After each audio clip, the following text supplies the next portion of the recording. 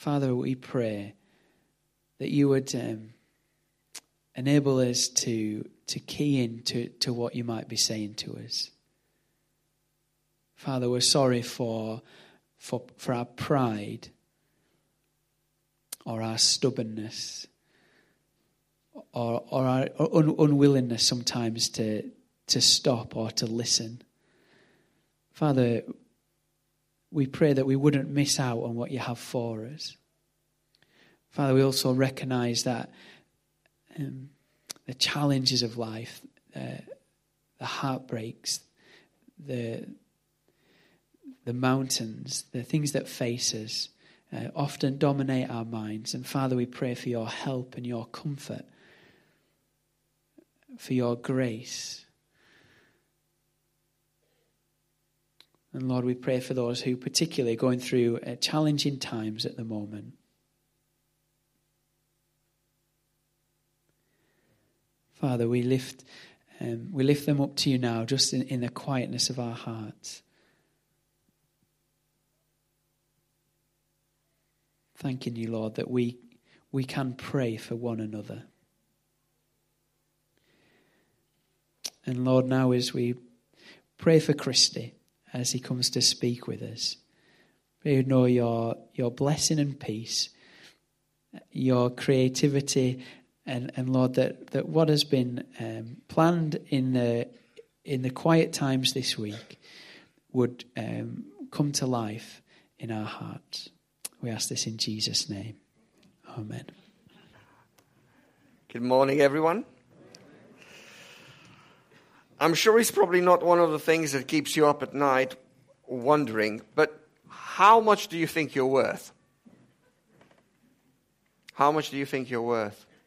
I'm not talking about how much money you've got in your bank account or your assets, whether you've got property or you've got cattle or you've got inheritance or whatever else. But how much do you think you, as a human being, are worth? Anybody can venture to have a guess? Yeah, that's a good answer. Priceless, that's a good answer, Sarah. I'm looking for something more monetary. That's a good answer. That's a good answer. Philosophically, what's that? How much is that? I'm looking for money. $5? Who said that? $5? Is that all? So hang on a second. Let me pick up on this.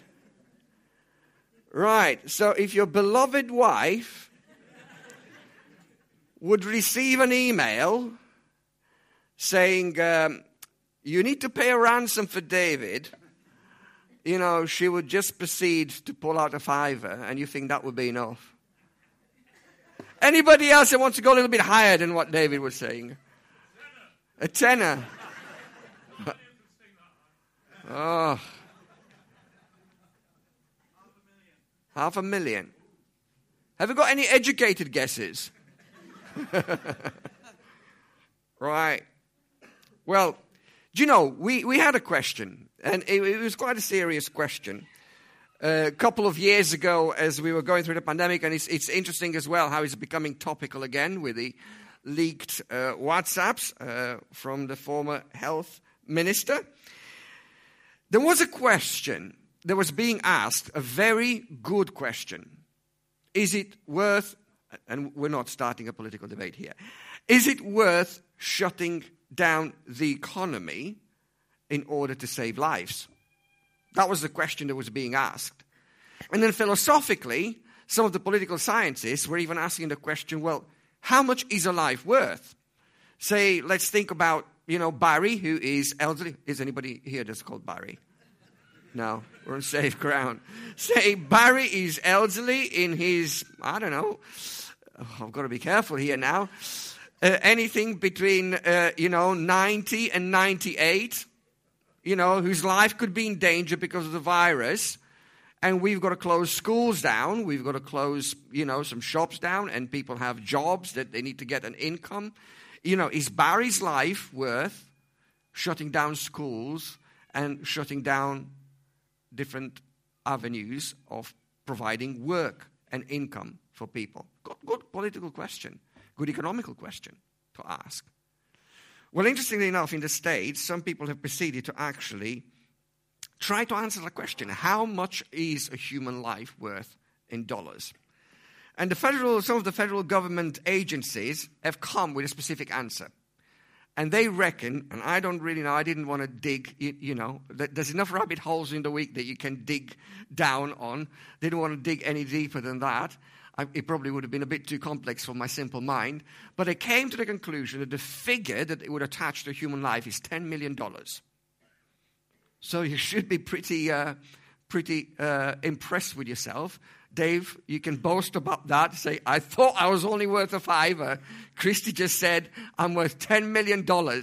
So actually, in theory, even monetary-wise, according to the American government, a human life is worth $10 million. But here comes the question. If you and I should, unlikely to happen, but should get kidnapped, how much would somebody be willing to pay for you? Say, for example, you take off on a holiday. You go to somewhere, let's say, nobody's ever going to go there now, Egypt. You're going to Egypt, Sharm el-Sheikh. You go on a tour to see the pyramids. Somebody takes hostage a bus, and you're on the bus. And they're demanding a ransom for your life. And they say, we want that amount of money for your life. First of all, how much do you think people are going to be willing to pay for you, your loved ones? Because I don't think we can count on the government paying anything. And secondly, how much would they ask? It's a good question. But this morning I want to talk to you about the greatest ransom that anybody has ever paid already for me and you. And that is Jesus dying on the cross.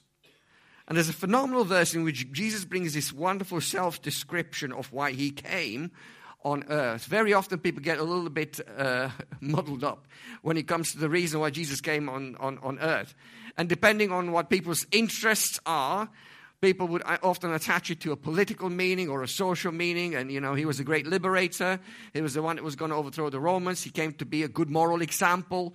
But people miss the point, the real point. And we can only actually find out for sure is by hearing what he himself says about himself. And Jesus said these words in Mark 10:45. For even the Son of Man came not to be served, but to serve, and to give his life as a ransom for many. To give his life as a ransom for many. The truth that Jesus is trying to say to us is that actually every single one of us in this world is born in sin. And we are hostages to sin. You have to go all the way back to the book of Genesis and actually find out the amazing way in which we begin to make sense of the world we live in. Going all the way back to Genesis 3, where Adam and Eve are being tempted by the serpent. And from that moment on, something dramatic happens. Sin enters into the world. And if you want a modern day illustration, the whole creation is virused by sin. Some of you have been in the unhappy situation where you have been hacked or your computer has been hacked. I vividly remember Andy Wolf, having this terrible thing where basically, you get an email from somebody that you know with an attachment that looks very legitimate, and you click on it and you open it and it's a document, and then suddenly somebody takes hold of your computer. And you cannot do anything. You press the right keys, but they just don't answer. And then you get another email saying, hey, I am, Yuri from Russia, who got hold of your computer, and I want you to pay me £5,000 in order to unlock your computer. And obviously, if you're a pastor, you've got your sermons there. Really important stuff, valuable stuff. If you're a normal human being, you've got personal information, bank details, all sorts of sensitive information. And you can't do anything about it. You can tap, you can close it down, you can unplug it, you can't do anything about it. And very often, people even institutions are being held to ransom The NHS very often gets hacked. Local government sites get hacked, and people are asking for a ransom on it. When Satan tempted through Adam and Eve through the serpent, it was as if our universe was hacked and we became hostages to sin. And from there on, everything just unraveled in a bad way. And sin just grew and grew and grew to the extent that after Adam and Eve, their offspring, Cain and Abel, 2 brothers, one of them ends up killing the other one because of jealousy and anger. Mind-blowing. You wouldn't think that would happen. And we become hostages to sin. And in one sense, the question is that sometimes people ask, they say, I'm Christy. I was born in 1973. Do the maths. I was born in 1973. What have I got to do with Adam and Eve? Why is it my fault that Adam and Eve had fallen for the serpent's temptation? Why is it my fault that I actually end up being born in this world and being born virused with sin? Yet the truth is, every single one of us is being born in this world, and because this world is sinful, human nature, spiritually speaking, is in sin. And to some degree, until a certain age, it's not very clear. I don't learn to make a distinction between good and evil and make the wrong kind of choice. But it doesn't take long. I don't know at what age that begins to happen. But I keep saying to you, I watch my friends who are parents, and I can see the evidence of original sin in the life of the children, the little one, the really cute and lovely little ones, where the parent says, do not touch that. And they defiantly, this is probably 2.5 years old, they look you in the eye, and the very thing that you said to them they shouldn't do, that's what they go for. They don't look like monsters, do they? They're cute. But within their heart is beginning to show the evidence. And as we go on in life, this virus also, we're not just a victim, we begin to make choices that along the way are showing that we follow sinful patterns. People just make the wrong choices. So we're not just a victim, but we're also participants. And we are really trapped in. And sin becomes our master. We're taken hostage by sin. And it affects our entire life. It affects the way we look after ourselves. So some of us have dealt with addiction, terrible addiction in our lives. And you purposefully and intentionally, yes, foolishly, but you don't know it at the time, just do harm to your body. So you damage yourself.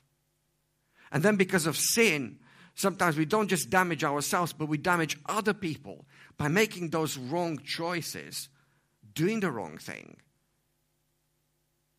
And ultimately, it's a broken relationship with God. When Adam and Eve sinned, something was broken in the intimacy and the relationship with God. So at every level, we're in a pitiable state. Because we are, and the Bible calls it, slaves to sin. We are prisoners. And we are messing ourselves up. We're messing other people up. And certainly our relationship with God isn't great. In fact, before Jesus comes and says those words, for even the Son of Man came not to be served, but to serve. What does that mean, you want to ask?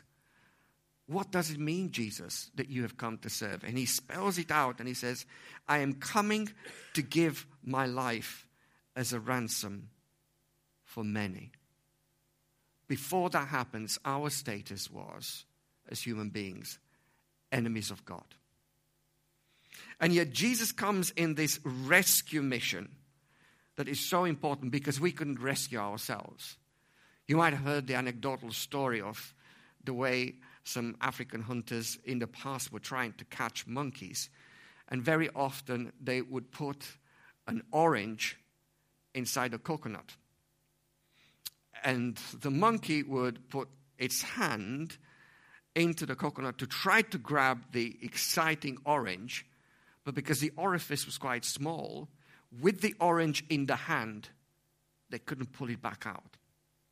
And yet they were so stubborn to not let go of the precious prize of the orange that was so exciting that they were giving enough time for the hunter to come and catch them. That's us as human beings. We just can't help ourselves and we can't save ourselves. We need a superhero, somebody to come to our rescue, somebody to come and pay that ransom. Just in the same way, if you're in that bus in Sharm el-Sheikh and you get caught and somebody's saying we want 50 grand for you, you're going to need somebody from outside, somebody from home, a friend, a relative, whoever, to actually send that money in order to get you out. You can't do anything about it. You can't help yourself. You need somebody to come to the rescue. Or even better, maybe if you've watched enough movies, you need to have a special team that comes and rescues you and sets you free without paying that ransom money. We're born in sin and we're trapped. And yet Jesus says, and he calls himself the Son of Man, he himself comes and is born into this world with that very specific purpose. I love the way John Piper puts it. He says, let it sink in that this act of giving his life as a ransom was very intentional for Jesus. Sometimes people look at the cross and look with a sense of pity and think, oh, poor Jesus. They caught him. It was because of Judas. It was because of those high priests that hated him. It was because of the Romans that were too cowardly. Yet it was intentional. When Jesus was born, he was born to die. And to die as a ransom for many. Piper says that was why Jesus came to do. Christ did not come to earth for other reasons and then get caught up in a plot that resulted in his death. He came to die.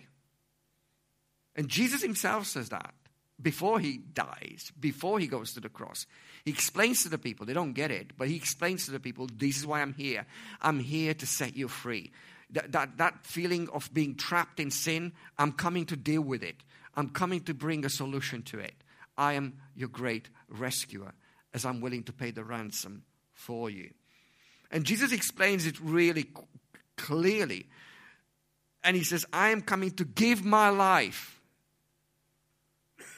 The cross makes sense only when you understand that this was Jesus' intentional, sacrificial act of ransoming us. There was no money, no gold, no crypto coins, no hedge fund shares that could pay for our ransom. It was only one thing. The Son of Man's sacrificial death on the cross. He said, I'm taking the payment for this. I'm paying the bill. I'm settling it. The debt is paid. And he does it, Jesus' own words, by giving his life as a ransom for many. He pays the price for our freedom. He says, a ransom for many. You might say, how many? Well, the clue is in that very well-known verse in John 3:16, where John writes that God so loved the world that he gave his only begotten Son, that whosoever believes in him may not perish, but have eternal life. Who is included in that giving my life as a ransom for many? John is giving the answer. Whosoever. It's not a set number. It's not an elite group. It's not the chosen ones, but it actually is all those who will respond to the invitation to follow Jesus as he gives his life as a ransom for many. This is incredible good news for a people that were trapped. And in many ways, it's a reminder of the great work of God, of what God has done for us. The New Testament captures this truth. Just several verses I want to bring to you. Romans 6:8, Paul is saying, while we were still sinners, Christ died for us. He made the first move. He didn't wait for us to become good people in order to ransom us and save us. He already did it for people who didn't deserve it. The Apostle Peter talks about Jesus and his death on the cross, and he says he bore our sins in his body on the cross. Some people struggle with that imagery, and I understand that. It's difficult, and that's the truth, though, what the New Testament proclaims. That when Jesus died on the cross, he didn't just die to be a good example. He didn't just die to show us how to give your life for people that you love. No, he died, Peter is saying, he bore our sins in his body on the cross. It was the very act of love demonstrated in order to bring forgiveness for sins, not just to show empathy or sympathy. Again, in Romans 5, Paul is saying, we have been justified by his blood. Peter, in 1 Peter 3, says, Christ died for sins once and for all, the just for the unjust. Different angles of the same truth that is so important to be grasped in order to understand God's great love and his amazing grace. He did it once and for all, never to be repeated again. Praise God. In the Old Testament, the people of God, in order to be reconciled and deal with the problem of sin in their life, they had to go through repeated sacrifices. But through Jesus coming into the world, the sacrifice happens once and for all at the cross.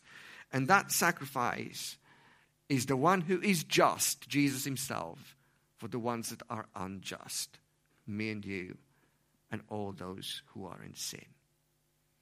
And yet the good news is that Jesus came to our rescue. The moment he begins his ministry and he stands up in the synagogue, he opens the scroll, and he must have, what an amazing thing, because he opens the scroll, and in one sense he's doing a reading, which would have been a normal thing to be done, but in another ways, he's presenting his manifesto. We're beginning to hear talks about political parties' manifestos, in which they're telling us what they can do for us. And fortunately for those of us who've got grey hairs or greying hairs, we're very cynical because we've heard it many times before. Yet Jesus opens up the scroll and brings truth, reliable, trustworthy truth. And he cites an Old Testament passage, but actually describes his own mission.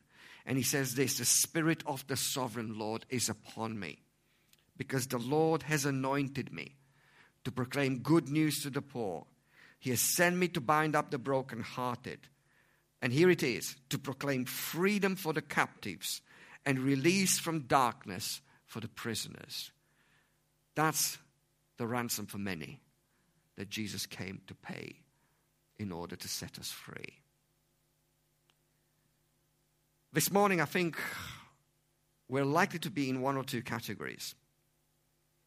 The cross brings to the forefront the greatest ransom that's been ever paid. And it's not just paid for one person, so it's not just the amount, but it's paid for the entire humanity. Mind-blowing. But it's not generic, and it's not theoretical. It's very personal. It's about me and you. And every single one of us will find ourselves in one or two statuses or one or two categories this morning. Either we're a prisoner this morning or we're amongst the ransomed. There's no in between. And that's why as we come before the Lord's table, a place where we as God's people look back at Jesus' death, examine our lives, bring our thanksgiving, and look forward with expectant hope to the future spent with him. It's a good time to ask ourselves the question, what category am I part of this morning? Are you free? Or are you still a prisoner? Because there's only two options. And my encouragement, if you are in the category of saying, you know, if I'm really honest this morning, I couldn't say that I am free. I would encourage you to take hold of Jesus' gift of salvation, because he offers this to you. He offers it to me, and he offers it to you this morning. And he says, I want you to be free too. I want you to accept my death on the cross as the payment for your sin, And that's the key that unlocks the chains of sin and the dominion of Satan that holds you. And they can be broken. And the cell and its door gets opened right wide. And you can walk out as a free person. And this is the invitation that I want to give to you this morning, to take that step. If you haven't already done it, take it. It's the freedom that Jesus purchased for you and me. And it can absolutely, totally, radically change your life. But if you've already done it, I want to say to you this morning, treasure that. Treasure that. Don't ever lose that sense of, wow, I can't believe it. Can't believe what Jesus has done for me. We ought to be thankful every day of our life. We ought to celebrate that salvation. We were undeserving people. While we were still sinners, Christ died for us. In the moments where you have that sense of self-doubt, whether anybody loves you and whether you're lovable, hear God's declaration of love, amazing love, unchanging love, eternal love, as you look at the cross and you see Jesus' death. It's that moment when we don't grow complacent and let it become meh. It's all right. And when we sing and are together and sing about Jesus' death, we don't just half sing it or a quarter sing it, but we bellow it out because it's worthy. Because Jesus paid my ransom and set me free. There's a lot of talk about revival and renewal and awakenings and all sorts of things. And I remember the story of the Welsh revival when the hardened miners were coming out of the pit at the times when things were beginning to move spiritually amongst them. And there's that well-known song that was birthed in the Welsh revival. On the Mount of Crucifixion, fountains open deep and wide. And as the men were singing it, tears, hardened miners, not soft men. Tears were strolling down their cheeks. Faces blackened by the dust of the coal. And you can just see the traces of the tears that were rolling down. They had to sing it and feel it because it was real and treasured in their lives. How can we not share that good news with others if it's that good? The words of a song captures it right. May I never lose the wonder of the cross. May I see it like the first time, standing as a sinner lost, undone by mercy and left speechless, watching wide-eyed at the cost. May I never lose the wonder of the cross. This morning, as we come afresh before him at his table, let it impact our hearts. If you've never been set free, make it this morning. You pray that prayer and say, it's as simple as that. Just simply saying, Jesus, I acknowledge I'm a sinful person. I can see my chains. I know that I'm imprisoned. I want to experience your salvation. I thank you for the way you've given your life for me in order to set me free. And I want that. I want that gift. And if you've already received it, live it as if it's true. Live it out as if it's truly good. Let's pray together.